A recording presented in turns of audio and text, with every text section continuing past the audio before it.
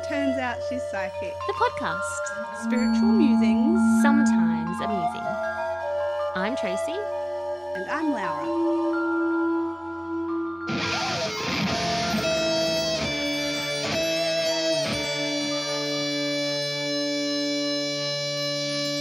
Welcome back, dear listeners. This is our first episode back. Season 4. How exciting. It is. It is exciting, and we're still very lucky to be able to be here. This morning it's over the powers of Zoom and our recording with our awesome guy that we're going to talk about, our awesome chief scientist. That recording is a little sketchy, unfortunately, despite all our best set-up intentions. But anyhow, so fair warning for everyone. It's a good one in the sense that it's a lovely guest. Well, I learned a lesson with Zoom recordings as a result of that, which I haven't told you about, but it's just sprung to mind. And even though I elect to record separate audio tracks, I went to a lot of effort to ensure all of that. I recorded to the cloud, and it only ever records one audio track when you elect to record to cloud. So I learnt that lesson the other day in the most unfortunate of circumstances. Oh, no. Oh, oops. So there you go, everybody. The interview's there, the audio quality, and Trace knows the lengths we went to. Oh, man. Hilarious. To try and rig up a system that would circumnavigate that. But there you have it. The interview's there.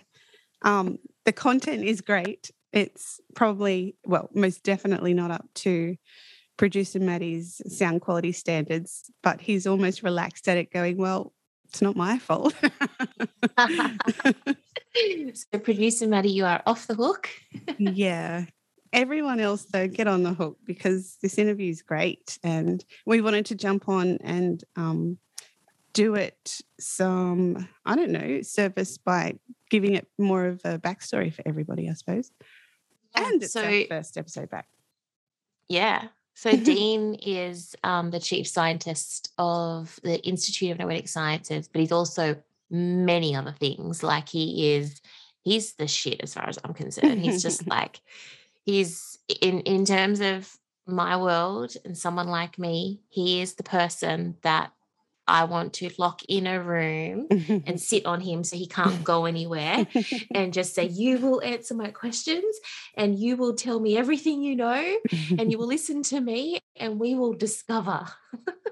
And he did, though. He's such a beautiful listener. And you had a great chat. I mean, we both had a great chat and I had a great time listening to your questions. As usual when we have guests. Yeah, I think that's why we work, though. It was a real pleasure to be there and to hear it all firsthand. And I'm really hoping, that's what our beautiful listeners are going to enjoy too.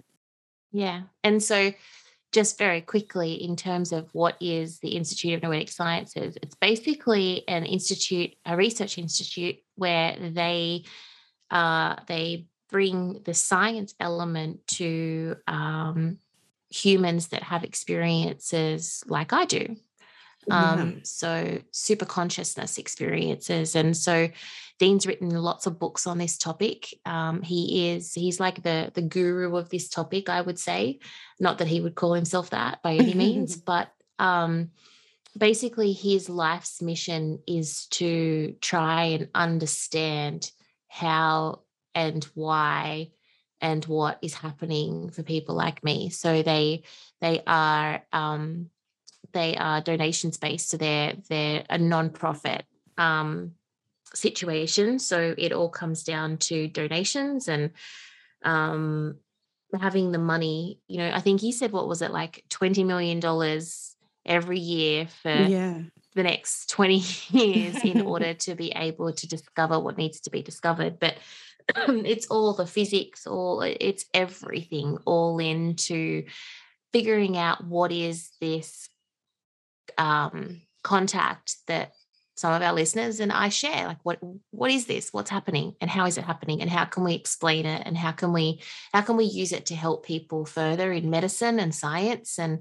understanding the future of humankind, which is such a cool freaking chat, like just completely geeking out.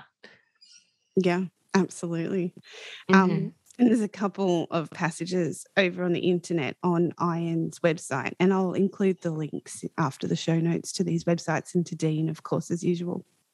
But here they write, through direct experience research, we apply the lens of modern science to topics often perceived as mysterious or elusive, such as the power of belief to accelerate healing or the connection between intuition and intervention. I love that. And it perfectly describes what they do. Yeah, and it was founded in 1973 by one of the Apollo. Oh God, can't remember the name of the Apollo mission. By an astronaut.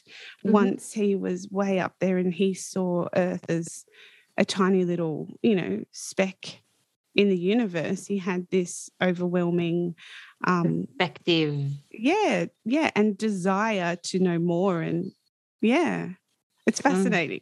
There's a lot of research going on over there and a lot of scientists. And we were so lucky enough to speak to the head chief man scientist, doctor. The dude. Yeah. The bomb. And he was so patient and kind and lovely and warm and welcoming and very good at listening. Such a beautiful man. Yeah. So that's why we have him for our kicking off our first episode of the season, because it's a good one. It's a good one. Very exciting. It's the first episode that you said, or the first guest that we've interviewed that you said you actually had poo pains. Yeah. Prior to it, I was all kinds of nervous, and I don't think. Irrespective of how underprepared I felt, I don't think I would have ever felt prepared. But within a few seconds, he's so disarming that it didn't matter. And I think it was a combination of trying to sort out the sound stuff that doesn't matter in the long run anyhow, because of one little you've got push that of the added button. Pressure. Oh my gosh. But anyway, I had a great time. But all people are just people. They're all just people. And like everyone that we've ever spoken to, like through Turns Out She's a Witch or Psychic or whatever, and even just like outside of the podcast, anyone that I've ever met that has this perceived sense of elevated person, of like, self, it's all us that put them on that pedestal, it's us that and when you start talking to someone, like we're all just people, and we're all just probably as nervous as you are in our own way. Whenever I get interviewed for something, I'm shitting myself. And yet the interviewer is probably thinking they're shitting themselves more than I am. And it's like, well, it's all just equal. I'm shitting myself as much as you are. Oh, it's a completely natural response. I could spend ages reading his research and his books and everything to, to coax the conversation along and be able to talk to him in context about what he's done and ask really thoughtful questions. I think that's what I was keen on doing. He's an awesome guy, such a wealth of knowledge. And so, like you said, normal in italics in the way he comes across, and it just accepts everything that's being asked of him. It was good. So funny that we just said that I've just said that and you've just said that, because in the interview he actually says I'm not normal. Yeah. Well, who is?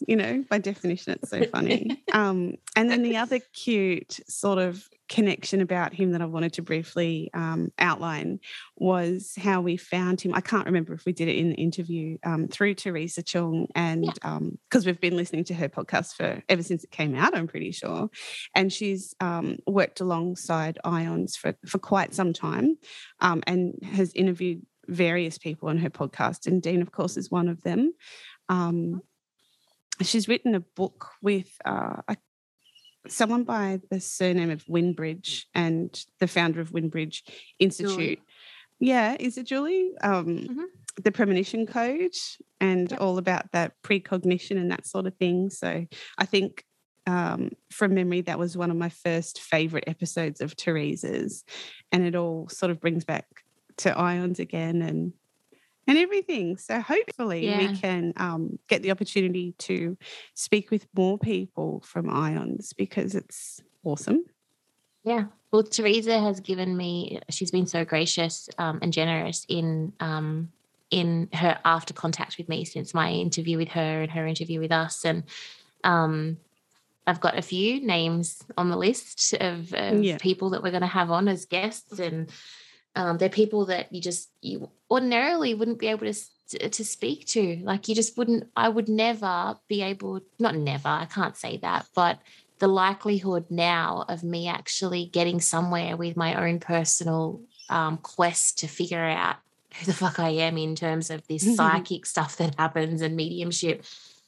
Like I get to sit in rooms and not rooms, kind of virtual rooms with people and have conversations with people. And it's all thanks to turns out she's psychic and turns out she's a witch, and having that platform that allows those connections to be made. So I had my own little moment coming home from your place when we recorded with Dean of just like, wow, like pinch, you know, and it's just incredible that that we get to, like, these things are done now. Like the people that we've spoken to in 2021 in season 3 for Turns Out She's Psychic?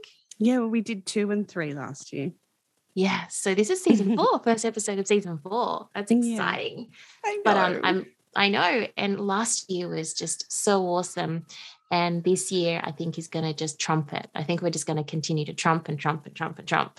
Yeah, well, we're off to a good start. I couldn't have thought of a better person to interview. Yay. So what else is on for you for 2022, Laos? Oh my gosh. Well, we're finally getting this studio up and running. I'm sitting in it, and we sat in it the other day, but there's sound paneling going on the walls and lots of different things that Maddie is, putting into place. So that's on the home front. We're doing that. Family life is, the daycare, the school, back to school in a couple of days, which will be awesome. And hallelujah. Yeah, we're going to lean into some routines of our own, how everyone craves some normality.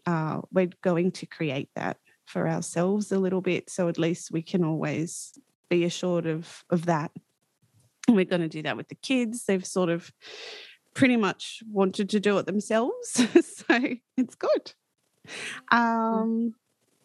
Yeah, work is a ever-changing landscape, and I've got a lot to learn this year, but I think I'm starting to acknowledge I've got a lot to give as well. So it's really that that balancing act of learning and staying true to myself and who I am, and offering up that side of me in that space. So I'm going to do my best at doing that.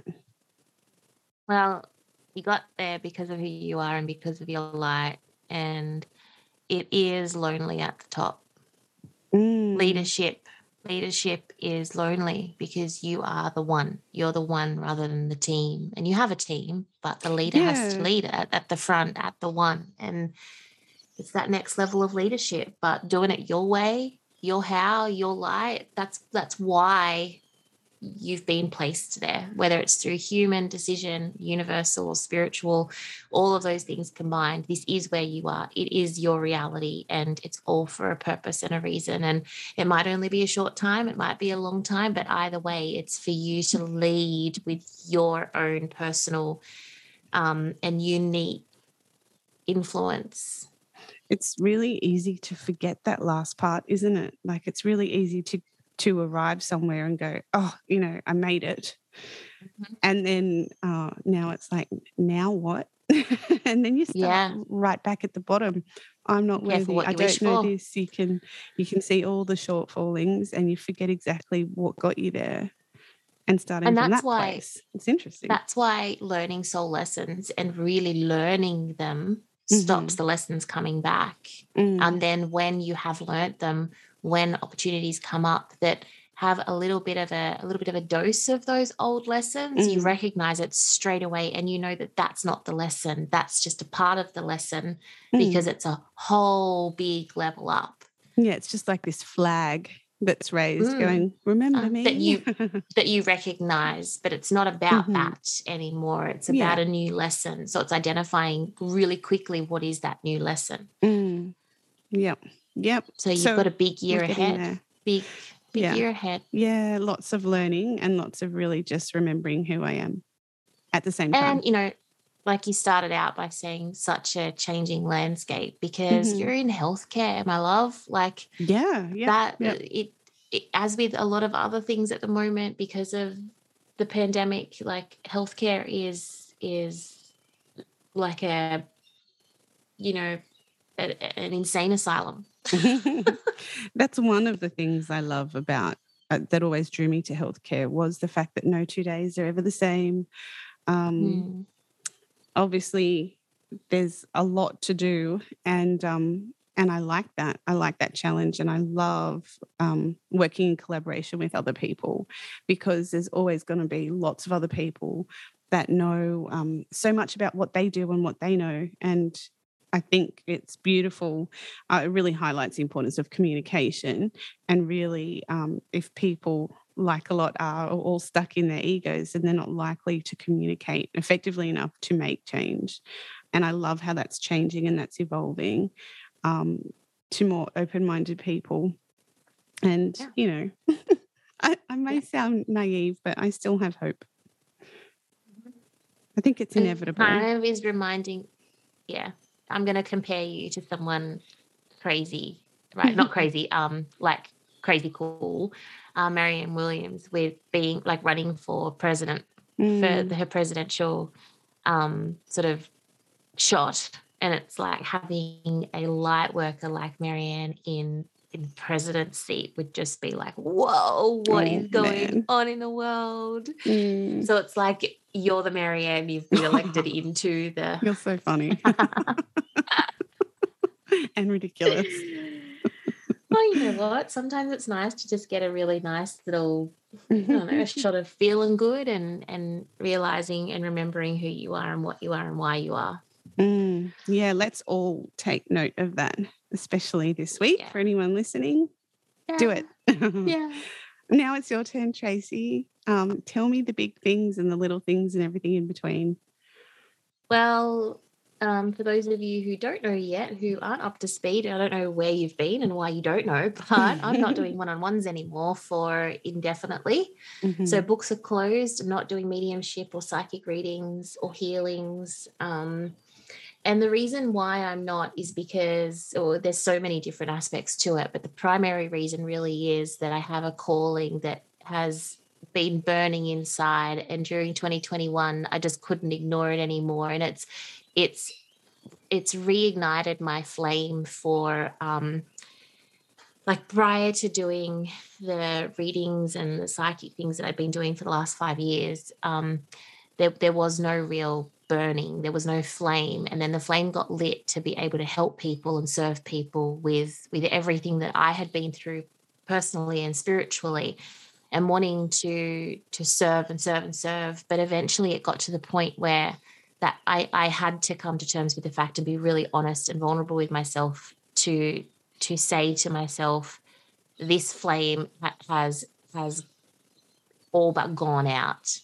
And I went through that shame, the guilt, the fear of, like, it's like, what will people say? Everyone was just like, you're doing what? Why? Like, why would you do that? You're getting great money. And it's interesting how a lot of people that aren't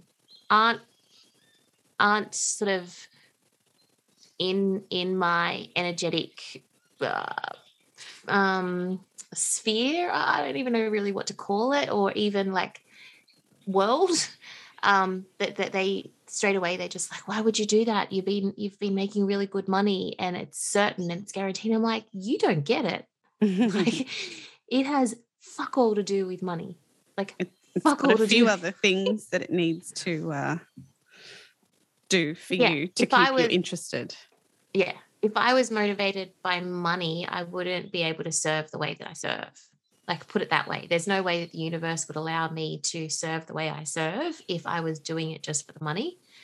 So that was one thing that just made me just think, wow, like that is so human of everyone. Like, it really highlights for me how unhuman I am when it comes to those really human kind of ways of viewing business or the world. And because ultimately I do have a business. Yeah, ultimately and it has you to do run. worry about money. Well, you do factor it in, but there's many of other things. Yeah. Well, I don't ever worry about money. I just know that it is an element that is part of human survival and reality. Yeah. And that's as much credit as I give it. But because money is just a currency, it's just another energy. It's just all to do with your frequency. So I know that I'm not even worried about replacing that income in any sense, because I know where my frequency sits, and I know that the universe will always exchange my frequency with whatever I need. So whether I have the money in the bank, or whether I have the resources in the bank, or, not even in the bank, but if I have the resource, either way, the universe is going to provide exactly what I need when I need it. And I have complete faith in that, and no drama at all. But what I am doing is I've taken all my money and money that I don't have and invested it in one big energetic, all in, burn the boats, burn the bridges. There is no going back. This must work. This is everything, on a new flame that has like been burning out of control for the last probably 4 or 5 months. And that is Sync, or Spirit Incorporated. And so Spirit Incorporated is the Intuitive Intelligence Academy. It is the only one of its kind in the world. And the goal of Sync is that it is the place where, two questions or two statements that I would often hear my whole life, but especially in the last few years, has been, I don't even know where to start. And even with the podcast, we hear it all the time. Like, I've had all these things happening, and you girls have just made it so easy. And it's like, I'm learning so much. And so I always just had this inner sort of knowing that I was going to, at some point, be able to offer something that was the answer to that question, or the antidote to where do I start. So Sync is where you start, but it's also where we meet you where you're at. So there's things from real basic, no experience, just discovering this world, to all the way through to advanced mediumship, or running your own professional business through some sort of heart-centered or spiritually centered, service or product. And it's got psychic development, intuitive development. It's going to have so many different things. It's going to have teachers from all over the world that come into this online virtual space. And, there will be opportunities for in-person, just depending on what the situation is with the global health crisis that we are currently experiencing, in case anyone's been living under a rock. I want to find that rock. If someone has never heard of COVID, I want to be where that rock is. I don't. Oh my God, can you imagine? Like, no. That would be, I think it would be scary. Like, if that rock got lifted, I think it would be. Oh man, it would be. But let's all move under there. Is there room for everyone? Is there room for everyone? we need like a planet to, or we need like Mercury, like we need Jupiter to go into retrograde to cover up the Earth, and Jupiter can be our rock. Yeah, I don't truly wish it. It would be nice for a little break. Yeah, it'd be nice to rewind and see if we could choose a different adventure, right? Oh my gosh, that'd be exciting. Yeah. Sorry, go on. I interrupted you. That's okay. So that's the first sort of answer that Sync, like that's the first problem that Sync wants to solve, Spirit Incorporated wants to solve. And then the second one is like, what's next? Where do I go? Who do I trust? How do I know that I'm not going to invest in this person or this course or whatever, and that it's not going to make a difference, or it's going to be, just crap. And it's that trust element to putting your faith in a teacher. So I want to create a space that's safe. I want to create a space where a cult space, essentially, like Sync's a cult. It's an up and coming cult. No, but I really just want it to be a place that feels like a family. I want it to be a place where you know that you're going to come to that has like-minded people, that is going to have hopefully an answer to all your questions. And if it doesn't yet, you have the opportunity to send that question through so that me and my team, because this isn't just me, I am the CEO and the founder and the principal teacher, but I've got a team of people that I'm hand selecting personally to come into Sync. There's already 3 of these beautiful people that are in there. And they're the teachers that I'm ready to start exposing people to. Mm-hmm. And so I know that I'm not for everyone. And I also know that I can't be for everyone as well. I can't be everyone's teacher. No. Yeah. And I feel that it's time to really just focus on elevating beautiful people and giving them the hat to just say, okay, it's your turn to become the teacher instead of the student. And it's my turn. Yeah. It's for them to shine their light now and giving them the platform to do that. So there is also an option to go through some of the courses where you can become a certified Sync mentor and you can become a teacher. So there's so many different options inside of Sync that I'm really excited about. But ultimately, this flame is lit because I want a place where everyone can start and everyone can land wherever they are. And I want a place where you can undeniably trust and have faith in the journey in there. So that's what's in for me for 2022. And I am all in. I've already been working behind the scenes a lot, obviously, but come Tuesday, it is all systems go. Everything moves over towards Spirit Incorporated. Everything that I'm going to be talking about is going to be towards education and towards really just focusing on self-evolution and spiritual evolution and the relationship and teacher-student and all that kind of stuff. Mm-hmm. There's even a new book in the pipeline. Nice. Which is landing in a lot of my downloads. But so right now I'm just getting all the puzzle pieces. Mm-hmm. And I haven't seen the picture on the box yet to really know what that looks like, what these puzzle pieces are going towards. So right now it's even a mystery to me, but I know it's there, which is really interesting because I've known there's a few books there, but I hate writing. I don't like the process. I don't want to do it. But I feel like Who the Fuck Am I was just a beautiful learning experience of getting over all of the ego aspect of being an author and exposing and being vulnerable and putting it out there. And now I have no fear around what I need to put on the words on the paper. So that's exciting. And I don't know if it'll actually happen in 2022, but it is happening behind the scenes. So I'm being as transparent as I possibly can.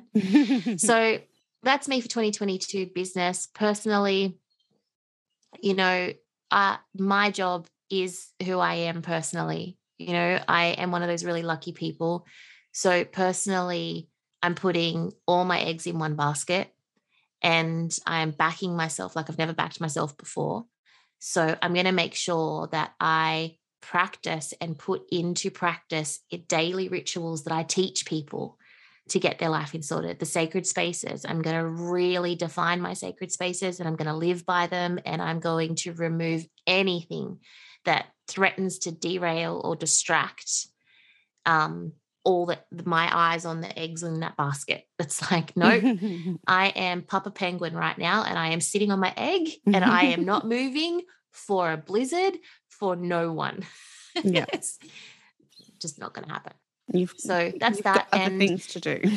Yeah. And my eldest, Harley, he's finished school now and he's going to start his apprenticeship. So that's going to be a new dynamic as well. He's getting his license or his L's and 16-year-old in the house kind of thing. So it's big changes for the Dimmick household as well. Big year, yeah. And Mama, so he's going to be working with Matt. So it's going to be a family business, and Mama Bear's going to be going all in. So this is going to be a big year for Matt to hold a lot of weight around the house for the kids. Yeah. And for those of you who have known me for a while, you would know that I'm a classically trained singer from my teenage years.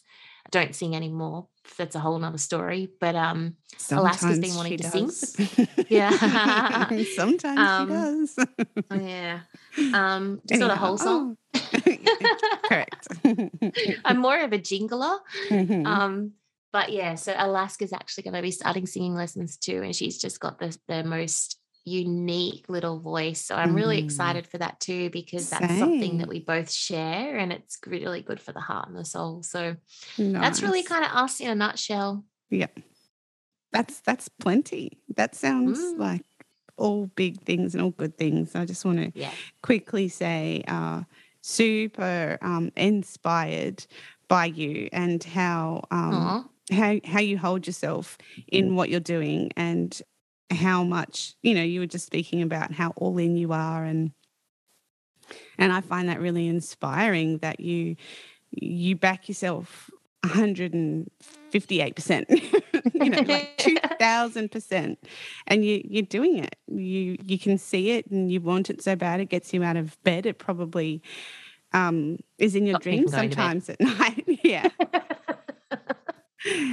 And you've talked about doing it. You've spent a long time developing yourself and doing your own coaching and doing your own mentoring, and I think you maybe you always will. I don't know. I don't want to speak for you, but yeah. And so you put in a lot of long hours. You get up at ungodly hours to attend your classes online, all over around the world, and look at you go. You're the real deal, and I love that, and I wish you all the best in what you're doing. And it's just a beautiful spot for me to sit and watch you do it and be inspired by you and get to share some moments with you along the way. So it's just a real pleasure. Thank you for saying that. And it's really easy to do when you've got friends like you who say things like that and are an energetic rock. Like, it's like, I know what I'm going to get. I know how to get it. And you leave yourself accessible and open to me at all times. I know that I've always got you there. And it's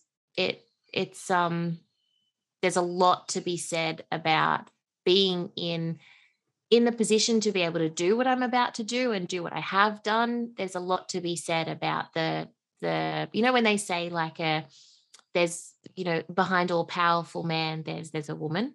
Like, and it's like behind anyone doing anything, there's usually a rock, and you're there. You're one of my rocks. And I love you for it. Listen to us just getting all cute and gushy. Sorry, listeners, they're all going, they're doing it again. Girls are so gross. The last thing that I want to say before we kick off the recorded interview with Dr. Dean is that for those of you who do listen to Turns Out She's a Witch, you would be used to listening to Shannon and I in our very Australian accents. Welcome to our podcast, Coven. But I'll have to announce. Yeah, I'll have to announce that I'm actually stepping back from Turns Out She's a Witch, and Shannon now has a new Coven member. And who's that, Laura? Me, it's me. Yay! Although we do like to say you'll put in cameos once in a while, because we still have an interview up our sleeve from last year. So it's a Tracy and Shannon interview with the tarot lady. And, we're not going to write you off completely. If we were writers writing a TV show, you would sort of exit the building, moving somewhere. And who knows when you'll be back. Yeah. Who knows? Who knows when you come home to visit. But it'll be fun when I do, and I'm looking forward to it. It's the major reason why, and I'm going to be really open and honest here. There's two major reasons. One, I simply do not have the time that it takes. And that's not the biggest. The biggest reason is that I live my life by three really, really, really simple cues and three simple kind of, it's like my ethos, I guess. And it's to be openly conscious, like to really expand my consciousness at all times. So I live consciously, I live deliberately. So I try and make sure that out of the 24 hours in every day that I'm being deliberate with what I'm doing and not just being habitual or, just living life. And that is one of the gifts that you get when you learn to live in the present. You get to be deliberate. And then the third thing is intentional. And I can honestly and very transparently say that turns out she's a witch for me. I feel that the listeners, the audience, the little witches out there are not going to get the best of the consciousness, deliberate and intentionality that the message and the topic deserves. Because I am not a practicing witch, but I know that I have been a witch in many, many past lives, and I just know that the information, the topics, the level of magic that sits behind it, that I'm not all in. I'm just not. I have too many other things that I am all in on. And I know that turns out she's a witch deserves someone who's all in. and I just can't be all in for turns out she's a witch. And I know Shannon is 100%, of course. She's incredible. She is. And I'm so proud and so excited for her journey with turns out she's a witch, because she has taken it and ran with it despite all of her own fears. And you just you geek out on this shit. Like, you're your own kitchen witch, head witch. It's funny, medicine witch. You're like the witch. You don't even know what you do until, someone else puts words to it and you're like, oh, I do that. I do that. Turns out I'm a witch. There you go. So, so it's just sort of like a natural progression, I suppose. I'm sliding in and you're sliding out a bit more, and that's just how it runs. But, we all are supportive of one another and still love each other very much, and we're all in contact all the time. So, yeah. We're friends. Yeah, not a lot changes, but then there's shifts along the way. Yeah. And then turns out it's haunted. Oh, yeah. That's going to actually be absorbed into turns out she's psychic. Yeah, we're going to squeeze it back in over here and release the episodes when they're up and ready as sort of extra ones on extra days of the week. Just little bonus episodes. Yeah, and we still want ghost stories for the end of these turns out she's psychic episodes, so keep them coming. Also listen out, or even just subscribe to the email list, or follow us on Instagram, because we really want listeners, you guys, to do research. Like, if you've got a place or something or a story, and you get poop pains thinking about needing to record your voice to do an episode, we get it. It takes a lot to be able to be comfortable in a microphone and knowing that your voice is going to be sent out to the never lands. Yeah, for anyone to hear for all time. To all those ear holes. Just reminding Lara. Lara just shifted in a chair and sat up and just took a deep breath. But we know that you guys like the research and geek out on this stuff. So if you ever get a story together, enough even for like a mini-sode or something, or half an episode, send it in and we can read it, and we'll have our beautiful Lisa. She can record it too. And we can deliver the episodes to you and giving you the full credit. So if you do have anything that you want to share with us, a story, personal experience that, is a decent amount of story that might be a 30-minute episode, for example, then send it in. Yeah. And we'll get it on the air for everyone to hear and to share. So that's exciting. I'm excited. Yeah, I'm really, really pleased you brought up Lisa, because she's definitely still around and she still will be back helping us with Haunted. She will.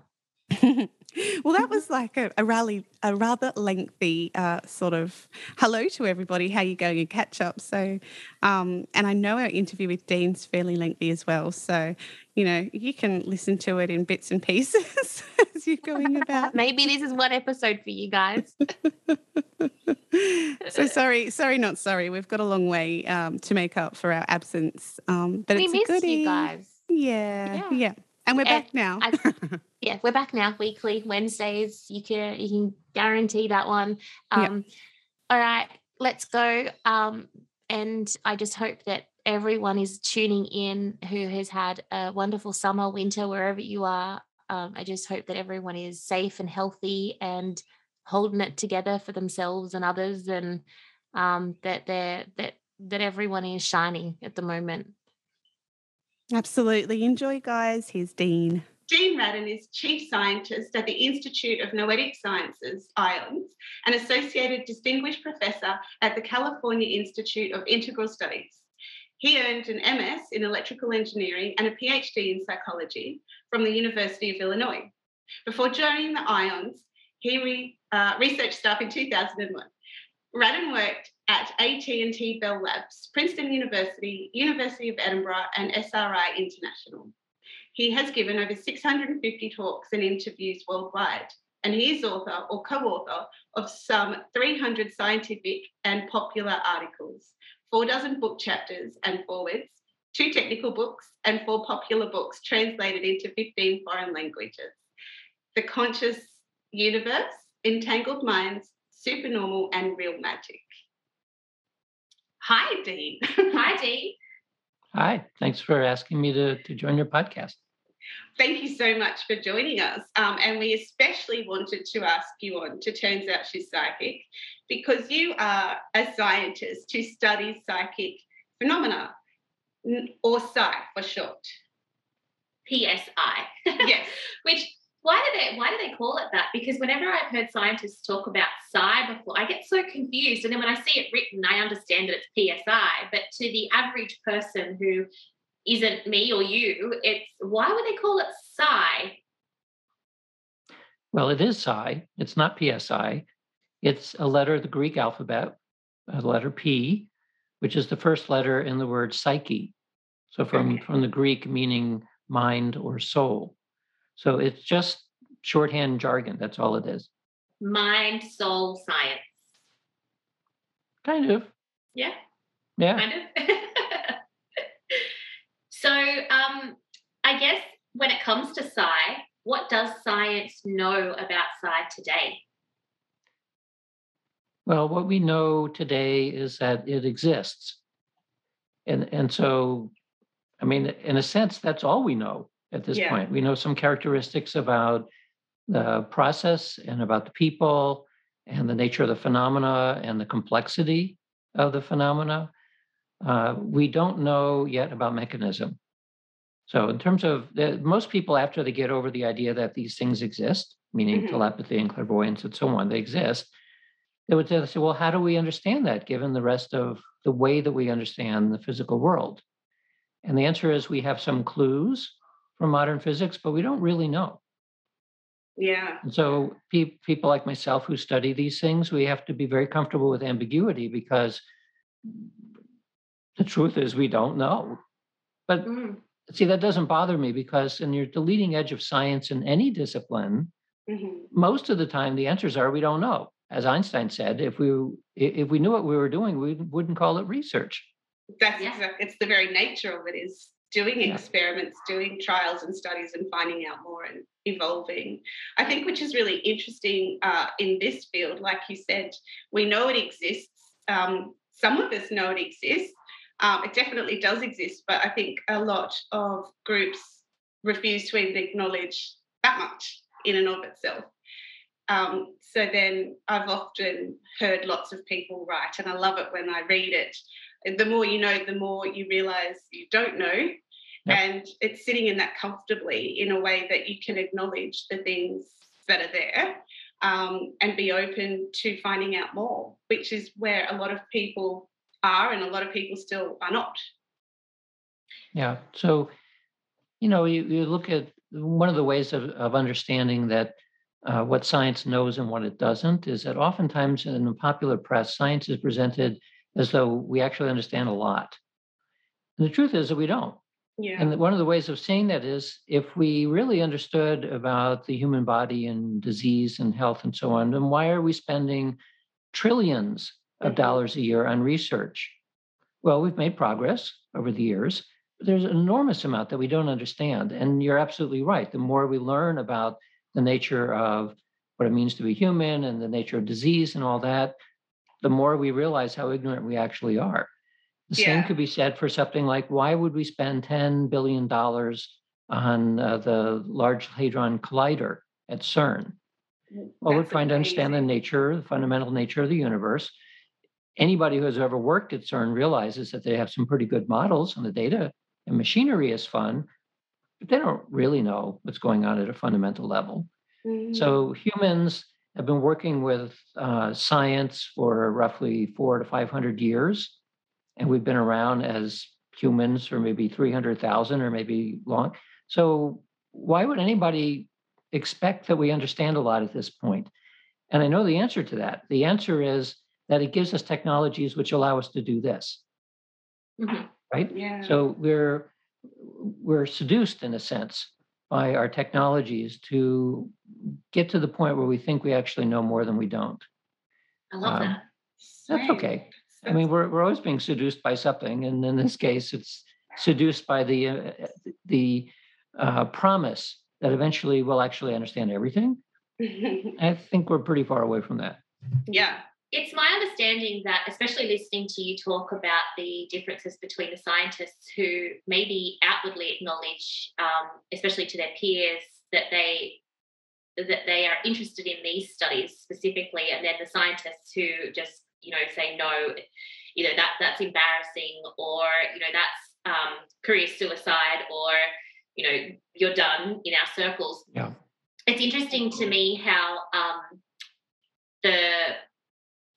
the idea of a scientist appears to actually be quite egotistical, in a sense, in human nature, to be the next Einstein, or the next discoverer, the next person who they write books and books and books and attribute studies to, and Nobel Prizes and all that kind of thing. Like, I feel that scientists, not generally, but from a non-scientist perspective, scientists appear to have that level of egotism that would, in my mind, suggest that they would actually be more inclined to want to study these areas so that they can be the one who works on the discovery team of the next great discovery.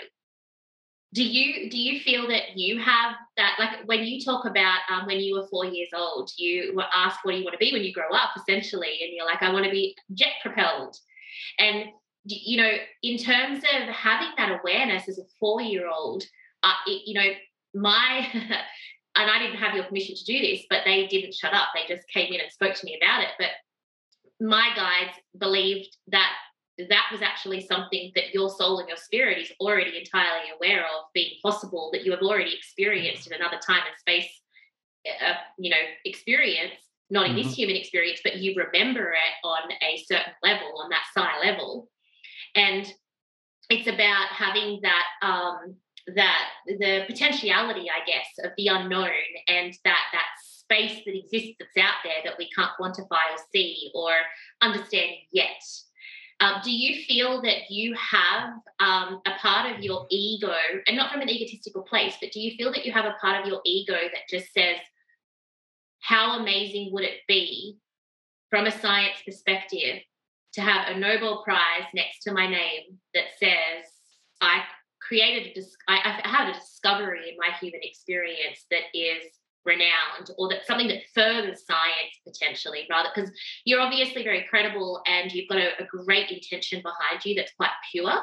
And that's why I was so excited to talk to you today, because a lot of scientists, their intention is not as pure as yours is, I find. Do you think that there is a part of you, that little boy inside of you potentially, that's just like, I would love to have a discovery that furthers this for mankind? I think all scientists are certainly aware of various kinds of prizes. The Nobel is probably the best known, but every discipline has its own prizes for contributions. But at the same time, I think most of the scientists that I know, we're not working for prizes. We're not working for money either, because generally academics don't earn that much. So I have always been driven by curiosity. Mhm. That's really where it came from, because as I've written and said in other places, that I don't recall ever having anything psychic happening when I was a child, and nor did anyone in my family, and nor did anyone in my extended family. It wasn't even a topic that came up. I certainly learned about it early on through science fiction and fairy tales and that sort of thing. And I knew about it, but I didn't expect that it was real, right? I mean, there's all kinds of things in stories that even as a child you recognize that this is a parable or it's an allegory or something like that. But what caught my attention was that since I had a early interest in science and technology, that there was a science here. People have been applying the same kinds of tools and techniques to study psychic phenomena as they do for any other thing that we study. And because there's a way of studying it, you can maintain very high skepticism about what people claim, bring it into the lab, and you can control for all of the usual explanations that skeptics would give as to what's going on. And once you control for that and you can look at results, you can say, well, we can't tell what's going on when somebody tells us an anecdote because it's uncontrolled. But we know that in principle, that something like telepathy actually exists. And the same with clairvoyance and precognition and some degree of psychokinetic stuff. And some mediums get accurate information. So all of these things, we can now say there's an evidence based for it. We can look at the evidence and say, yes, in principle, we know these things are real. In any given case, where somebody tells us a story, like a spontaneous telepathy or spontaneous precognitive experience, you don't know. It's very difficult to know from the point of view of personal experience, but that's okay. Once we know it's real in principle, then sometimes when people are talking about these kinds of experiences, it probably is exactly the way that they described it. They woke up with some idea about a dream, and the next day the thing came true. And it was not something that would normally happen, something very unexpected. Well, we then look at the data and says, okay, that can happen. And why is it interesting from a science perspective is, well, it tells us something strange about time that we didn't understand before, or maybe about retrocausation that we didn't understand, or all kinds of very interesting questions that pop up once you begin to understand that these phenomena are real. And until about 1920, when scientists would reject, not just scientists, but all scholars and scientists rejected the possibility of these things because it was felt at that time that the physical world as we understood it then would not allow for these kinds of things. Like Einstein didn't like the idea of spooky action at a distance, which today we call entanglement. Well, we know that it's true. And what that means is that we can have non-local connections through space and time. And so that's it's one similarity between quantum mechanics or modern physics in general and psychic phenomena. They involve connections through space and time. And then the other aspect of quantum mechanics was the strange discovery that when you observe a system, it changes its behavior all the way down to the elementary scale. I don't understand that. It's fascinating. And so that element of quantum mechanics is also part of the strangeness of psychic phenomena, namely that if you apply your intention, the world seems to respond. So we do have parallels now in physical theory that match, at least qualitatively, what's going on with psychic phenomena. And some people will jump to say that quantum mechanics explains this. It doesn't really explain it.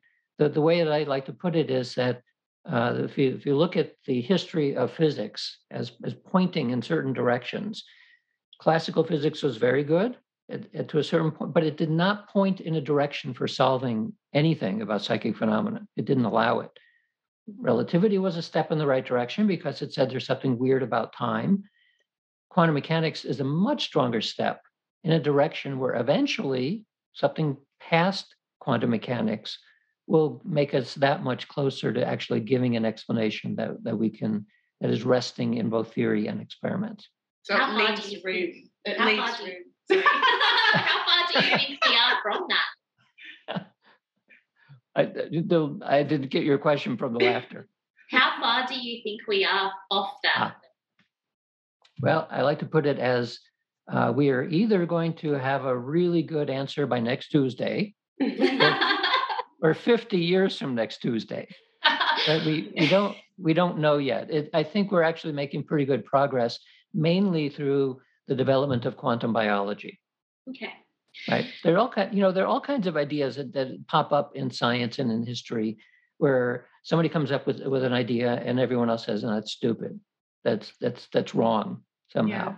Yeah. And then after a while, some people keep working at it and then sort of reluctantly accept, okay, I guess it kind of works, but it's really weak and who cares? And then the last stage is, oh, it's real, it's important, and I thought of it first. Right? So the reason this happens in the academic world in particular is that academia is all about ideas. It's an ideological place.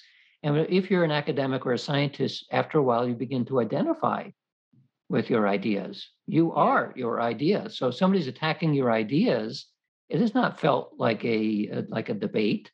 It's like somebody's coming after you with a knife. It's personal. They're attacking you. And so that's where a lot of the resistance comes from among scientists and other academics. Which is quite hilarious because I never feel attacked anymore. I did when I was younger, but not anymore. But this is who I am. I am a psychic medium who has these, I don't believe that they are supernormal or X-Men traits, but let's just call it that for a second. But I have those. And so when anyone says that doesn't exist or that is not true or you're a fraud or, this is fake, it's like, but it's who I am. So. Yeah. But that's because there's a difference here. You're talking from an experiential basis. And another person cannot deny your experience. Yeah. What they can deny is your ideas. Yes. Yeah. And so that's, mostly there are debates about whether this idea or that idea is correct. It's very different to then say that your experience is false. Yes. Because experience is the only thing that we have. Right. Which in Real Magic, you talk about a study that was done with statisticians. And where I think it was 6,000 statisticians all together, and you did a survey on them that said, and please, correct me where I am potentially wrong, where you did a study where it was basically what would be more inclined to affect you and your work or your research, this much stat, like all these stats that I can give you, or one person's legitimate experience. And most of them chose that one person's legitimate experience. Yeah. That is from a talk given by the president of the American Statistical Association to a conference of the world statisticians. So she said that. So that's Jessica Utts, and I've known her for years. And she's one of the very few statisticians, or actually scientists of any stripe, who has maintained 1 foot very dead center into the mainstream. But she also she knows and has worked with and understands the nature of the science in parapsychology. So when she is speaking then to the assembled statisticians of the world, she can say with confidence, because she knows how to analyze data, that when you look at the actual experiments, basically shows that these things are real. She also understands that if you're only able to look at this from an analytical perspective, but you're coming from a perspective where the world is basically just material, like there's nothing other than material, which is the prevailing idea in science today, it's very, very difficult to then accept, like you end up with an almost schizophrenic feeling of, how to analyze data, the experiments, they're pretty good, but it can't be real. And so that creates an internal conflict that a lot of people find uncomfortable. And so it's easy for them to say, I'm not interested in that stuff. It's the consciousness debate too. It is, yeah. Yeah, is consciousness fundamental or not? Well, as you saw in my book, from an esoteric perspective, absolutely. And not only that, I like to remind people again and again that the founders of quantum mechanics were all philosophical idealists. Mm-hmm. So you can be a perfectly fine scientist, even in the hard sciences, and believe that consciousness is fundamental. Mm-hmm. And it doesn't change the science at all. No, and it doesn't change you as a person. Well, I think it actually does. right? So if you're a standard materialist, which is say like a stereotype of a hardcore atheist, for example, they tend to believe strongly that you are your brain. You and your brain are the same thing. In that. Yeah. Yeah. So that's like one of the ways of looking at it. Under that condition, that means that your outlook in terms of the nature of yourself and your role in the physical universe is that you're a random accident, that there's no purpose or meaning to anything, and that reality is nihilistic. There's no meaning about anything. Well, you can be a perfectly nice person, right? You in that case, you can behave well and contribute to society and everything else. But behind all of it, you don't really think that there's anything meaningful going on in terms of the entire universe, or especially your role in it. You'd have no role, in a sense, at least no fundamental role. Whereas if you're an idealist, you flip that completely upside down. Now your existence in the universe is the most meaningful thing that there is, the complete opposite of nihilism. Now everything is permeated with meaning. So from a personal perspective, it's really quite different as to what kind of philosophy you accept. And it's related to, but very separate from a religious perspective. So I'm a-religious, not atheistic because I'm not smart enough to know what's going on, but I'm a-religious in the sense that I don't spend much time thinking about it because I wasn't brought up that way and I don't need to believe in that way. But I probably would put myself into the category of spiritual without being religious. Like I sense there's more, there's something meaningful, there's something happening that we need to figure out in some way, but it doesn't require a organized religion in order to have me plug into that. Well, I am part of your church. Yeah, and that's growing. Exactly how I describe myself. Yeah. I just have different experiential a different experiential aspect to my experience as a spiritualist without a religion. Not that I don't believe in organized religion because it exists, but I don't assign myself to any organized religion because it's all man-made. I subscribe more to the consciousness than the human religion. I want to just backtrack very quickly when we said, do you think this will happen? How far away do you think we are? And you're like, next Tuesday or 50 years Tuesday. Lara and I were talking earlier, because I've got 3 children, and obviously in my line of work, I come across a lot of people who are obviously very open to or curious about who I am, what I do. And many people come to me because of the experiences that their children are having. So children that are children now under, like sort of in their teens and younger children. So I've got teenagers and an 8-year-old. They are all super normal or X-Men in their own right, probably because they have a home where it is, it's not fostered, but it's definitely not shut down or suppressed. Right. Do you think that where maybe my generation is the next one down from yours, do you think that the next generation we might actually see people like my children becoming the scientists of the future that just start off with this ideology? And so therefore we're really only kind of maybe 2 generations of academia scientists that are actually in the thick of their research, that have earned their stripes to get there, to have that funding, and even politicians and medical doctors. Do you think that when we have another couple of generations come through, that might actually be the time where we actually start to see some legitimate, real-time, real-world science happening? What you're asking, in a sense, is are we evolving through additional generations to become more open to these kinds of ideas? Yes. I would say probably yes. And that is mainly, though, because of the science that has been done, which shows that if you pay attention to it, it's a real thing. That already drops a huge burden against people in earlier times where they assumed that it wasn't real. Like, nobody's studying this, it's just fantasy. Well, if you can look at this in one way, like 10 years ago, the idea of same-sex marriage or legalized marijuana were impossible. I mean, politically impossible. There's no way in the world you could do any of that, except maybe in Amsterdam or something like that.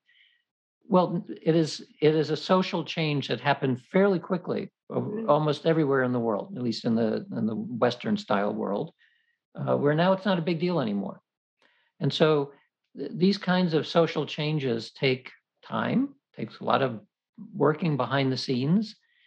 And the fact is that the majority of the world, including scientists, including politicians, they already know that this stuff is real, but there is a taboo that prevents you from speaking about it for fear of losing credibility or being thought strange. That is changing.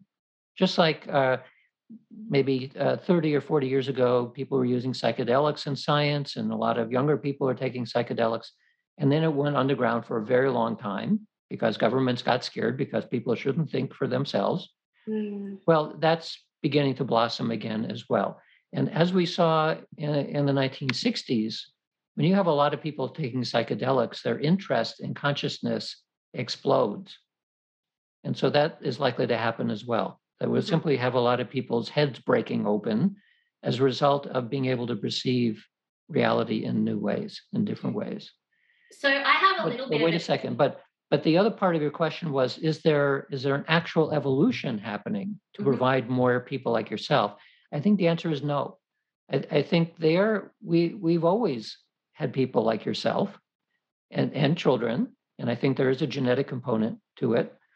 And it's still rare enough that if every other person you met was openly telepathic and so on, this would not be an issue. It's rare enough so that maybe somewhere between 1 in 100 to 1 in 10,000 people have these skills naturally. And so as we begin to learn more about it, the likelihood is that we will find ways of improving the number of people who have these kinds of experiences. But there's a status quo break against that. And so people ask me sometimes, what happens when we get there? If it's 5 generations from now, or science has a breakthrough or something like that. And the answer is it would change everything. And it's scary. There are an awful lot of people out there who do not want things to change. That's what governments are for. They're to maintain status quo. And so the one example that's easiest to understand is, let's say everybody becomes really telepathic on demand.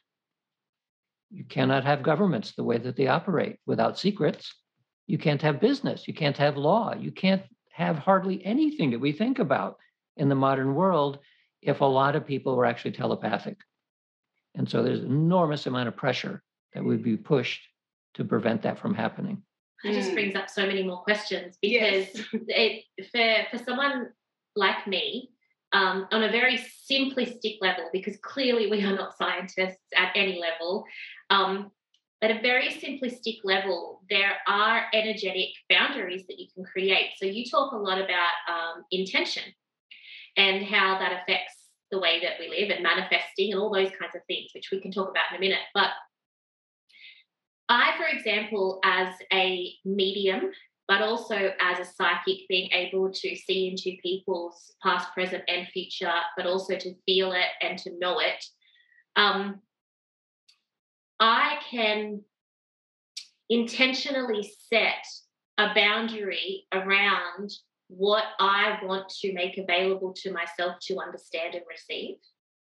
So in my past, I can now still know and see how someone is going to die and when that is going to happen. However, I don't enjoy it. It is not pleasant, and nothing good comes out of knowing it. Nothing. In terms of what I can actually do for a person in knowing it. They would have to then go to see another team of people for something good to come out of it. But that hierarchy and that system does not exist yet. So I do not want to receive that information, and I can energetically, intentionally stop that information from coming through. I can also energetically and intentionally stop people from understanding my intentions and psychic energy. There are boundaries that can be placed. It's just energy.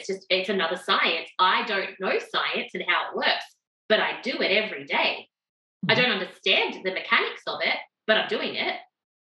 So when it comes down to law, politics, governments, everything in terms of secrets, it would be really just understanding the more very simplistic, I guess, way of energetic boundaries and energetic intention.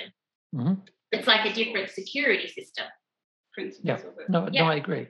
But you're talking from what I would say is an advanced viewpoint. Yes. Right. You know how to do this. I get lots of emails from people all the time who claim that they're under psychic attack. Well, they're maybe naturally psychic and they don't know what to do. So they're disturbed by it. I get that too. So there would have to be education and methods, and society would have to tell people, yes, you have ways of shielding yourself. The other thing, though, is I kind of suspect that people who are trained to break through those defenses probably could. I know I can. Yeah. So see? It comes down to moral. And yes. No, you do talk about that. You talk about it being dangerous. Like it is, humans aren't ready to have that kind of power, I guess, in their hands. It would be entirely destructive, which was proven also when you talked about the study that was done by the government during the Cold War, where they studied people like me to see whether or not they could gain intelligence to use as a weapon. Yeah. Well, not exactly. I mean, intelligence is just that. You're getting information about something. Someone else has to decide what they're going to do with the intelligence, right? And so the reason why I obviously, like anybody rational, is dead set against any kind of war or even violence. But one of the things that happens with wars, especially like we're seeing today now with Ukraine, we don't know what's going on. Like we can't tell what's going on with Putin. And that's destabilizing. So if we're in a position where there are people like yourself who were trained to actually kind of look inside him, what's his intention? That's extremely important because it allows you to make choices that are not going to harm people and ultimately would be better. So that's why I think that the use of clairvoyance for making better decisions is certainly useful. Why do you why do you generalize it into clairvoyance? Just as a shorthand. I mean, okay. There's as you said, there's like a dozen or 24 different forms of clear seeing, clear hearing, all that stuff. So clairvoyance is a catch-all, kind of like the word psi is. Yeah. Where information is arriving, and we don't know exactly how it arrives, but it can be perceived as one of the ordinary senses or some other senses. Because I spend a huge part of my teaching on explaining to people the misconception behind me just being a clairvoyant, and that what I am is clairvoyant. It's a very small part of a collective of abilities that are happening for me to be able to receive the information that I receive, the impressions. No, it's just shorthand. Okay. Do you have a question? Is that okay? That's fine. It's totally fine. Do you, in the Institute of Noetic Sciences, what do you do there? So let's talk a bit. Because it's very intriguing for me. Even Julie from Windbridge Institute. So I'm hoping to be able to be a part of their studies, and I'm hoping to get Julie onto the podcast as well, because that'd be great. As a human, as just a plain old generic human, not a supernormal or an X-Men, I want to know, like from a spiritual perspective, I know why I am the way that I am. From a human perspective, I don't. From a science perspective, I don't. And there are a lot of people, like I spoke with Teresa Chung, there are a lot of people like me. I just want to understand on a human level why I am the way that I am. I would love there to be science that can explain and validate and help me understand who I am. Is that what you do? Is that one of your goals at Noetic Science at the Institute? And what else do you do there? No, not really. Okay. There's two elements to it. One is that we're science nonprofit. So we do science. We happen to do it under a working hypothesis that says that everything is interconnected. And when you work from that perspective, you embody this sense of everything is interconnected. you gain access to information and are able to do things that you otherwise would not be able to do. So, like any science institute is interested in studying fill in the blank. And in our particular case, it turns out that psychic experience is the easiest way to study the nature of consciousness, because that's ultimately what we're interested in. Mm-hmm. And the motto of IONS when it first started in 1973 was that we're interested in the frontiers of consciousness. And since our founder was an astronaut, the way you would put it is that he had spent his career up to that point studying outer space. Now he's going to study inner space. And that's kind of what we do. Right. And so people like me just help you understand that. Yeah. The mechanics. You have special skills. And unfortunately, it turns out that we can select people for experiments based on interest. Yeah. If they're interested, they'll probably do well enough so that we can actually get interesting results in an experiment, which mm-hmm. is good. We will occasionally work with people with special talents. Like we've done studies with mediums and studies with healers and that sort of thing. We did a study that was published last year on the genetics of psychic ability. So I do kind of think of it like X-Men. We're dealing with mutations, maybe, except that when we did this small-scale study where we found people like yourself who are psychic in psychic families, and then we vetted them for actual talent. We got their DNA, and then we found matched controls, same age, sex, and race, and got their DNA too as non-psychics. And what we expected was we would find some genes or maybe epigenetic components that showed that you're X-Men, you have mutations. But it actually turned out to be the opposite, that the mutations were people who had no psychic ability at all. So it's more common for what we can call the wild type human, the average human out there, to have some ability in this domain. May not be at the level of world champion, but it's something. And it's a relatively small minority, we think, of people who never have any of these kinds of experiences in themselves or anyone in their families. So interestingly, that's me, at least initially, because as I said, when I was growing up, we never talked about this, but that doesn't mean it wasn't there. It can express itself in many different ways. So my father was an artist and sculptor his entire career. Up until the age of 25, I was a violinist. Mm-hmm. So, this creative urge expresses itself in many different ways. And so I mean, now that I'm older and I've had many more experiences, I see that I'm probably average in terms of psychic ability. But some people simply don't have it at all. And for them, it becomes very rational to be extremely skeptical about these stories that they hear other people saying, because to them, it'll sound like fairy tales. Makes sense. It does make sense. However, every single human that is alive has the potential to develop their intuition, which is the psychic language. So the way that I describe my abilities is really just I'm far more advanced and far more experienced in it and evolved than the average person, the wild human. But just like you are so much more evolved and advanced and experienced in the science that you study than the person just starting out that wants to be a 4-year-old jet propulsion astronaut or whatever, a quantum physicist.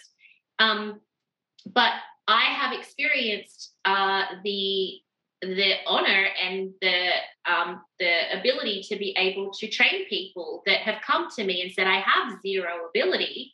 And really it's just getting them and listening to your experiment on the dark chocolate. I was thinking about this the entire time that I was listening to that part of the book where if I can just get people to leave their ego judgment outside and just get them to try it and have fun and just see, just like, okay, just humor me. 9 times out of 10, they will experience something very, very, very quickly. Mm-hmm. And then once they have that shift of belief of what's possible, it's up to their own time how quickly they can get to where they are satisfied with their ability of sight. Yeah. But but there's also a place for talent, right? So everybody could learn tennis and learn how to play an instrument, but they're not all going to go to Wimbledon or Carnegie Hall or the equivalent. Yes. And so the part of the issue then is that we're interested in is, well, why is somebody talented? I mean, you asked a question yourself. Why are you different than the wild type out there? Well, we have guesses. That one of the guesses is that we know that there's a morphological difference in your brain, probably. You have a slightly different structure in your brain, which is the idea of an antenna is a metaphor, but it's something like there are portions of the brain that seem to be more sensitive to these kinds of things than other portions. Mm-hmm. So if somebody doesn't have that, I mean, our brains are all very similar, but they're different structures in brains. If you don't have that particular structure, then you may not have a good memory. You may have an exceptional memory. You may not be able to remember numbers, but you're extremely good at something else. I mean, we're different. Yeah. So some people have structural brain differences, genetic differences, family differences, historical differences. I mean, they all add up into such a way that some people are simply more talented at it. So it's kind of like what comes to my mind there is a short person and a tall person. So a tall person might be able to reach the ceiling if they put their fingers up, but a short person will never be able to reach the ceiling. Unless they can learn how to levitate, yes. Yes, or stand on something. Yeah. And just, for our listeners, quickly, the dark chocolate experiment was really just about using the intention. Yeah, using the intention behind blessing chocolate. And there was a blind study done on people who received the blessed chocolate, and then the group that received the non-blessed chocolate, and then he studied them to see which one had more effect on knowing the intention behind the chocolate. No, it was measuring their mood. Sorry, yes, the mood. Yeah. Their happiness and their mood and how it raised their mood. Yeah. Which was so interesting in terms of intention. And when I teach people, or people that come in to learn how to do what I do and to develop their abilities, one of the components that I feel I will forever be a student of myself in trying to figure out how to explain it to people is getting them to understand the faith behind it. I have this, because it is who I am, I don't doubt it at all. And that goes a huge part to why I have the talent.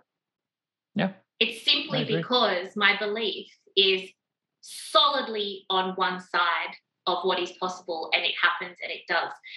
And so getting people to get to that point where they have that solid belief is really difficult until they actually experience it. So I need them to have the experiential before they can have it. So it's like faith. It's like faith really can only come when you are in experience of faith becoming real. When you walk forward, even though you know there is nothing there and then something appears, you don't actually know faith until you've experienced it in its happening. Mm-hmm.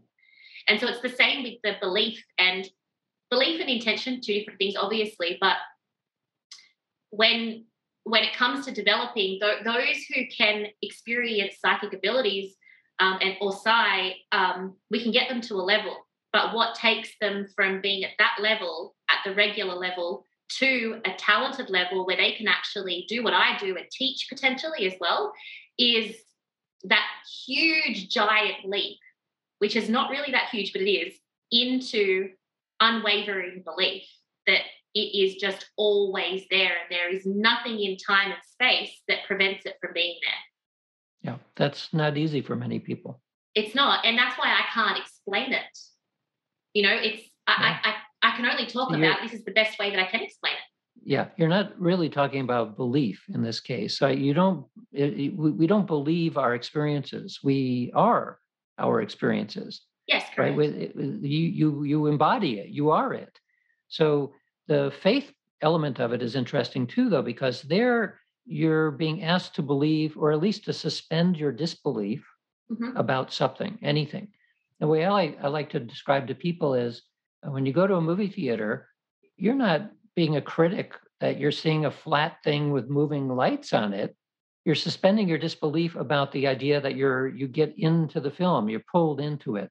It's something like that You simply have to decide that for the next 20 minutes, I'm going to have complete faith that you're telling me what is completely right. Later, I can be skeptical about it, but for right now, no. And you're right, that does make a difference in terms of how well people perform, even in the laboratory, it does. So in the real uncontrolled wild world, it would have probably even a bigger effect. Mm. So if I was to really seriously, because this is something that in the next 2 years I really want to spend my focus on, is working out how I can understand from a science perspective why I am the way that I am. Is it something, and for our listeners too, is it something that is a layered approach of I would need to get my brain, the structure of my brain understood. I would need to get my DNA, my genetics done. There would be a multitude of different things about me that would need to be studied, less of all the consciousness aspect. It would be more the human component too. That it would be all of the above. Okay. Right. And so how long does that take? A lifetime. Right. So no, I don't expect to get an answer. No. Science can move very quickly, as we've seen with the development of vaccines for COVID, when there's money behind it. Mm-hmm. There's a lot of smart people out there and a lot of tools and a lot that can be done. This field has about 100 people working on it for very, very little money. There's no money in it. And so progress is very slow. In terms of what, like a plan, let's say a 10-year plan to get from where we are to get to the point where we can easily identify why are there people like you, which will involve all kinds of testing and whatever. We can do that, but we need a billionaire to step up to the plate and say, what do you need? You need like $1 million a year? No, more like 20 million a year for a couple of institutes around the world to really dive into this question in a multidisciplinary way, and we can make progress. So it's really more of either an individual wealthy person or society recognizes that this is something that is valuable. Mm-hmm. And the way I try to sell that idea is when you're faced with mounting number of crises, any one of which could be an extinction event, we have better collectively learn how to make better decisions. From a new way, yeah. Yeah, well, intuitives are really good at that. That's the job of an intuitive. Should I do this or that? Well, what's your intuition say? Well, that one. Okay, we'll do that. Yeah, see, oh God, I'm loving this, but I feel like I could. And we're running out of time. Oh, I just want to be here for the next month with you, Dean. Seriously, what comes to mind with that too is that going back to the discussion on morals, and when it comes to people like me, we could already be doing the harm if we wanted to. But usually people that have these heightened abilities and these supernatural abilities, the extra next level, we understand that is not for the highest good. And so along with this capacity to interact with the universe and spirit and consciousness in a way that is not regular comes the awareness that we are a collective. Mm-hmm. And so if I hurt you, I'm hurting me, because we understand the way that it works on an energetic karmic level, the universal laws that are at play. So if I was to use my abilities to harm society in any way or humankind in any way, or create weapons or weaponize my abilities in a sense, it has to come back to me. So why would I want to do that? Well, you're speaking as a combination of rational and compassionate person. And but there are people out there who are interested in power. Yeah. Right. A lot of people have contacted me as a result of my book, who are business people and financial people who want power. They could care less about the rest of society. They want to wield the power. Wow. I mean, just look at how we're own me. Well, I mean, look at our politicians. It seems like most are really not that interested in helping people. They're interested in getting and maintaining power.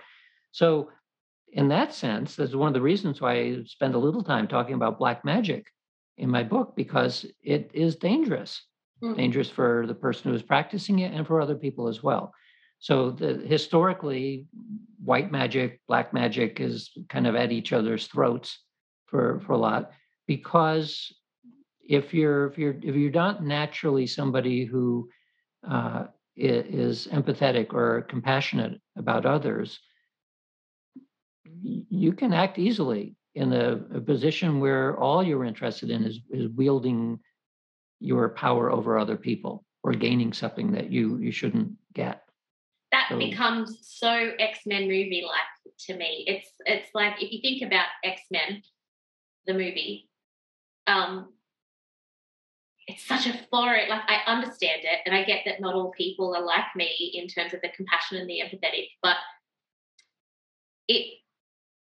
there is something, and I can't quite explain it or articulate myself properly, so please forgive me, but there is something about, I truly believe there's something about the people that are at my level and even beyond me, that we don't have that element to ourselves. And I think it's a soul evolution thing. So, for example, I would believe that maybe 4 lifetimes ago of my soul in a human experience, maybe I would have used my abilities to harm others or for self-empowerment or whatever. But as your soul progresses, you learn these characteristics of the nature of the soul. There's human nature, and then there's the nature of the soul. And so at some point we move from human nature to soul nature. And so the ones with the soul nature, if they're given the money to be able to fund it and their research, and we were able to amplify the people that are from the soul nature, not the human nature, then those people could absolutely run the world and look after the world in a beautiful place. But you'd have to work out a way to be able to decide whether or discern whether or not they are of human nature or soul nature, because I truly believe that I am a spiritual being having a human experience, as we all are, except I have the ability to be able to work with my soul nature and my human nature in harmony. And you're not normal. Well, we know that. Don't you worry about that. Well, I mean, I'm saying that in a positive way, that the humanity always has people who are advancing in lots of different directions. I mean, the strength and the resiliency of humanity is that we have people who are really good or pushing the blazing trails out in all different directions. And it's one of the reasons for humanity's resilience is that if something happens, like a big environmental thing or whatever, that we have enough people who will be able to quickly adapt to that so we don't disappear. Mm-hmm. Because if we were all pretty much the same and had the same capacities and everything, one little thing can come wrong that would just wipe out everybody immediately. So a case can be made that it's important to have people who are maybe not X-Men literally, but if you look in the atlases of DNA, human DNA, you see that there are hundreds, thousands of different kinds of mutations. Some are good, some are not so good, but it means that even though we are very similar in many ways, we also we really are unique in terms of each individual's capacities. So some people may want to learn how to be psychic, and maybe they're very compassionate and healers and all that, and they're just not built for it, either physically or mentally. That's not who they can be as the best person that they are. Whether there's a soul behind all of that is progressing through lifetimes, as a scientist, I don't know. If I have a soul detector or something, we can do something. How do you measure that? Yeah, we don't have any instruments that can do that yet, but as soon as we do, we'll look into it. Well, it is the information from the soul that we're receiving as psychics and mediums as to understand what we understand. Like there could not be a soul. Like for me to be a medium, there has to be a soul. Basically, they don't exist without each other. I don't know. I mean, what is a soul? If I ask 1,000 people, what is a soul? What do you imagine as spirituality? Mm-hmm. I'll get 1,000 different answers. I might even get 5,000 different answers. Yeah.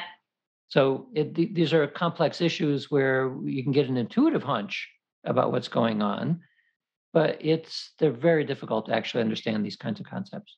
As a scientist, do you love having those kinds of conversations? Where someone like you and I, for example, would just sit down and just spitball between each other, and you ask me a million questions to find out what it's like to be me, and I ask you a million questions to find out what you know. And one day maybe sit down and just go, wow, here are some matches where we can actually find answers that we haven't been looking at because people like you and I haven't sat together to have these conversations in this way. Yeah, that's essentially what we do. What we do that a lot. Yeah. Mm-hmm. I mean, because we have talented people who come by, or that in the last couple of years, mostly over Zoom, I've spoken, and the other members of our team have spoken to lots of people with lots of different interesting ideas. So, and we're kind of forced to go into that direction because all of us are very open anyway. We wouldn't be doing this if we weren't. Our research director is also a medium and a channeler. She's also a scientist and a trained clinician. So, and one of our other people is a long-term meditator. I mean, we're all kind of in that space. For myself, just having dealt with this domain for 40 years now, I've met lots of people with all kinds of strange abilities. So I get a sense that and in many cases I can't do what they do.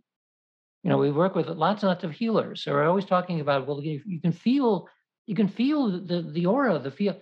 I don't feel anything. It's like me. And it's like I can see that there is your grandfather standing there. It's like, well, I don't see him there. It's like, but I see him there, and this is what he looks like, and this is what he sounds like, and he's got a limp or he's got a scar on his face. It's like, yeah, that's all true, but I don't see him there.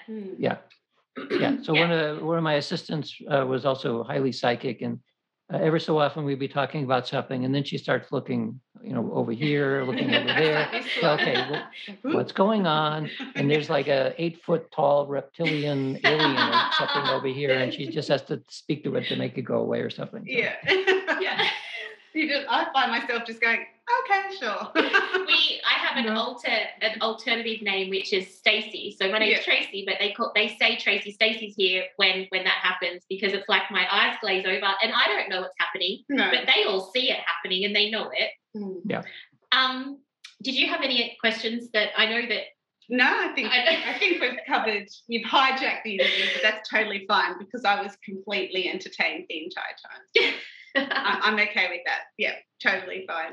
Is there anything that you feel that that you would like to share to our listeners that we haven't sort of asked you today that you think that our listeners might like to hear or understand, maybe perhaps about what's happening right now in terms of science and people like us? Or is there anything that, is any studies that are taking place or things like that people could put some weight behind or some intention behind? Well, it's not that there isn't something. The question is that there's so much, then what do I talk about? What I'm working on right now, one of the projects is the Global Consciousness Project, which I think I talked about it in the book briefly, but it's the idea of when you have 1 million people get together and pray for peace, does that do anything other than make people feel better? Mm. And the flip side, if you have a terrorism act or a lot of people out there wanting to get you, does that change the world in some way? So we're talking about, is consciousness causal? Does it do something? Very difficult to figure that out from a scientific perspective. We know it's causal in that I can make my hand do this, I'm intending this, but it's all inside. So from the neuroscience perspective, we sort of know, we don't exactly know, but we can figure out to some degree why I can do this. If I make you do that directly through telepathy, then it's a major challenge. But since, see? Gotcha. That's all we need to say. No, so the Global Consciousness Project has been using random number generators in major cities around the world, including a couple in Australia. They've been running continually since 1998. So every second from every generator around the world, we're getting data. So at this point, we have something like 120 gigabytes of data involving trillions and trillions of bits. And so what we've been doing is looking at the correlation between major world events and what is happening to the randomness. And the reason is the metaphor that I use to explain what's happening here is, let's say you want to detect a tsunami. So a tsunami is a distortion in the medium that we call the ocean. Like recently, we had this big undersea volcano explode. It creates a wave which is the size of the ocean. How do we detect that? We detect it because we put buoys all throughout the oceans, thousands of them, and we measure the relationship to each other.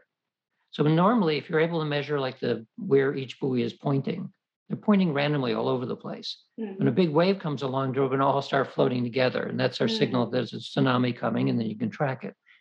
So what if consciousness was really fundamental, and we imagine that our consciousness is like a drop in the ocean, right? We're sort of separate, but we're not really separate. We're part of that same medium. At some times, when minds are all focusing on the same thing, it's as though there's a tsunami that's been created. A giant wave of collective attention has been formed. Well, in today's world, with the way the media works, you could have a large proportion of the world all paying attention to the same thing at the same time. So this is new in human history, but it happens. So we can then say, well, what do we use as our buoys to detect this? We use devices that are extremely sensitive to the arising of order in the physical world. That's what a random number generator is. Most of the time, it's completely random. It's designed to be random. If order appears in the physical world, it'll stop behaving randomly. And so over the course of 500 major world events from 1998 to the present, we've been looking at how does randomness behave during those large-scale events. If you have a billion people meditating, does it make a difference? The answer is yes, it does. We can see that change worldwide as a physical change, meaning the random number generator outputs become ordered, which is an opposite of entropy. It's becoming orderly. And this is not a trivial result in this experiment. It's a 7 sigma result, which means that the odds against chance is around 3 trillion to 1. So to put that in the like lay terms, if we were to replicate this experiment, which has taken 20 years to get this result, we would have to repeat it 3 trillion times in order to get a result as good as the one that we saw. So 3 trillion times 20 years is longer than the age of the universe, as far as we know. So we're pretty sure that this is a real effect. It wasn't just a fluke that we're able to see this. Amazing. So what I'm doing now is I'm working on new ways of detecting whether what looks like randomness actually is the effect of many, many minds, not only human, but many, many pieces of consciousness out there, which are part of this ocean of consciousness, which occasionally will be coherent and it will affect the physical world. So as we get further along on this, and we're developing what we call GCP 2.0 now, which will have over 1,000 random generators around the world, and have a lot of other bells and whistles in it.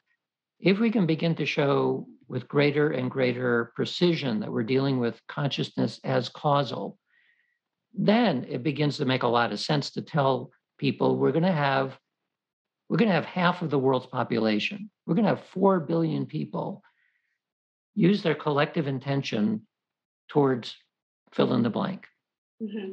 What would happen as a result? What would happen almost certainly is that the likelihood of whatever that event is going to increase substantially. And if we're able to do that, then each of us can say, well, what can I do in the face of climate change and pandemics and all of that? You can do a lot. You join the collective, which is pushing against that into a more beneficial world, and we can make that happen just through your intention. So it is a little bit like some people after a while, they just give up in voting. So well, my vote doesn't really matter. Well, it sure does. Sometimes an important election is solved by one vote. Well, it could have been your vote. The same thing is true here. If everyone actually agreed that they're going to intend in the same direction, whatever that happens to be, that outcome is much more likely to occur. And because we would know then that it's a causal effect. It's not simply wishful thinking. Which it just seems so obvious to me. It does when you explain it like that. Well, no, but it seems so obvious to me because the whole time you were saying that, I was just thinking about, well, that's like spell work in a way, or intention setting. Yeah. So I can say to someone, so I teach people how to look after their energy and how to protect it. And so if I wanted to say to you, cleanse your energy, I would say, when you get in the shower, say out loud, wash away what's not mine and wash away what no longer serves me. Now, you could just say it, or you can say it with intention. If you just say it, I'm telling you, it's going to do nothing. You may as well say hobble wobble squiggle bum. You know, you could be saying anything, but you have to be really in that moment for the energy to have a flow-on effect. So when we get together, I mean, I don't, because I'm not a witch or a practicing witch. So, but if I did, and I have in past lives, if I did get together in what we would call a coven, for example, or whatever, if we were to get together as a collective, with each of us having our own reason for being there, but a purpose for being there, but with the same intention, the spell that would be created with that intention would be much more powerful, and the magic is stronger. So this is something that I know through and through occurs. You're not just doing it, but what you're talking about is doing it from a collective human consciousness level and just taking it to that very top level. But if it occurs on a small level, can it not just be said that, of course, it would occur on a larger level? Yes. And so, but it has interesting scientific issues underneath this. I mean, I'm interested in consciousness, but the interesting scientific issue is the very reason why Einstein didn't like quantum mechanics. He said a number of things. One of them, a famous one, is that God does not place dice with the universe. And what he meant by that is that in the quantum mechanical view of reality, everything at bottom is completely random, fundamentally random. It has no purpose or reason for why something happens. It's true acausality. Things just happen. Well, Einstein didn't like that. A lot of physicists still don't like that very much, because what do you mean something just happened for no reason? Well, this kind of study that I'm doing now is suggesting that even for things that are designed to be random, maybe they're not quite so random after all. It looks random because most of the time our minds are all kind of going all over the place. You're able to look at a map of 8 billion minds and draw where they're pointing. They're pointing everywhere. So it looks random. It's like churning reality. If those 8 billion minds suddenly, for whatever reason, became in alignment, focused on the same thing, not even with intention, but just attention, alignment, that would be reflected by a change in the physical world. That's making a much more intimate connection between mind and matter than science is willing to admit at this point. But if it's true, it really does change a lot in terms of the way we think about who we are and what's our role in the universe. It makes us, we are the universe at that point, which is very different than the way that science views it today. So that's why it has interesting underpinnings within science, and especially within physics. So that's one of the major projects I'm working on now. It's fascinating. Is that what gets you out of bed in the morning, keeps you going? Like you said, you're not in it, there's no money to be had. So it must be this intense sense of curiosity about wanting to explore all these ideas. Well, even just having this conversation right now, the conversation is endless because it just keeps leading. It's like the universe. We go into this abyss. Yeah, but this actually is another reason why I like this topic. That in order to begin to understand the nature of consciousness, you need to know everything, because it touches everything. It is everything. Mm-hmm. So none of us are capable of that. I can't know everything, but I've learned a lot about a lot of things, and an enormous amount about a few things. And after a while, you can kind of get a picture of it. You can't really grasp it, but you can grasp something about the enormity of the issue. It's not just a difficult problem, but it's like a description of everything, like a true theory of everything, not just one that's looking at a piece of physics. So it's a challenge. It keeps me off the streets. And it's beautiful, isn't it? It's fun. It's beautiful fun. Too. It's just I find it beautiful. I find the ability to dream, the ability to wonder, to fantasize, to talk, to discover, to research. I find all of it just such a beautiful way to exist, I think, to have that curiosity. And I know so many things so certainly. I can't tell you why they're happening from a science perspective or a human perspective, but I know them because it's my experience. But I still know that what I know is a minuscule of what's not only possible, but what is actually happening. Yeah. And so the way I think of this is that, first of all, are humans at our current stage of evolution capable of understanding what's going on here? And I kind of suspect that the answer is no, we're not. And the reason I say that is because when I talk to my dog about quantum mechanics, he looks at me and he has a very serious expression on his face. And I know that he's thinking about bones and treats and stuff. But he will let me talk to him about quantum mechanics, and he doesn't offer anything back. But you get the sense of he would have no conception of what I'm talking about. He wouldn't even begin to understand anything about it. And so in those unusual moments of insight, whether psychic or not, you can get a sense of, oh, now I actually understand how it works. And then you try to express it to somebody else, and it's completely gone. Yeah, totally gone, because we can't hold it. Like this is not big enough somehow to get it. But collectively, when you have a lot of smart people and there's multidisciplinaries going on and people like yourself who are part of the team, we have the chance of making a major step in the puzzle in the new direction. It's the puzzle, and maybe getting all of the framework done and some of the insights bits done if we all work together on that one puzzle. Yeah, no, the frame is easy. It's the inside pieces that are all shaped the same way and the same color. My wife likes those kinds of puzzles. I don't like them though, because you're like staring at it and what am I supposed to do with this thing? I don't know. I love puzzles. I'm obsessed with them. Do you know what though? Interesting about the dog thing, because dogs obviously sense emotion and feeling. So if you were to figure out a way to explain quantum physics in an emotional way, your dog probably would be able to understand your language. Maybe. Just to throw that in there. Well, I do know that when I start talking about Schrodinger's cat, he gets all excited. But that's because he understands one word. Cat. The important one.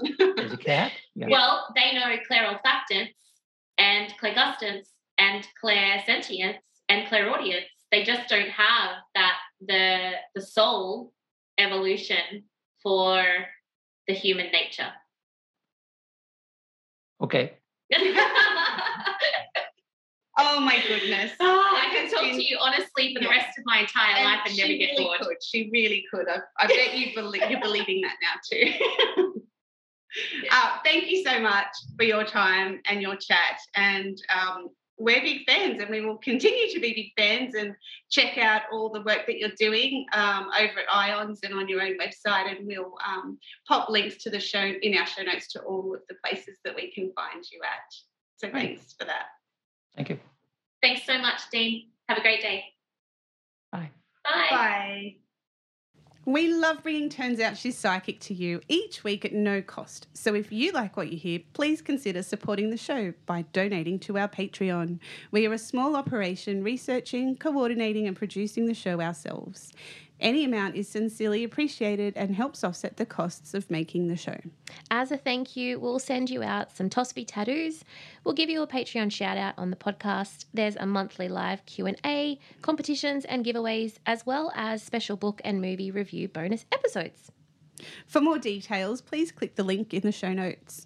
Of course, if you want to get in touch, send us an email at tospsychic@gmail.com.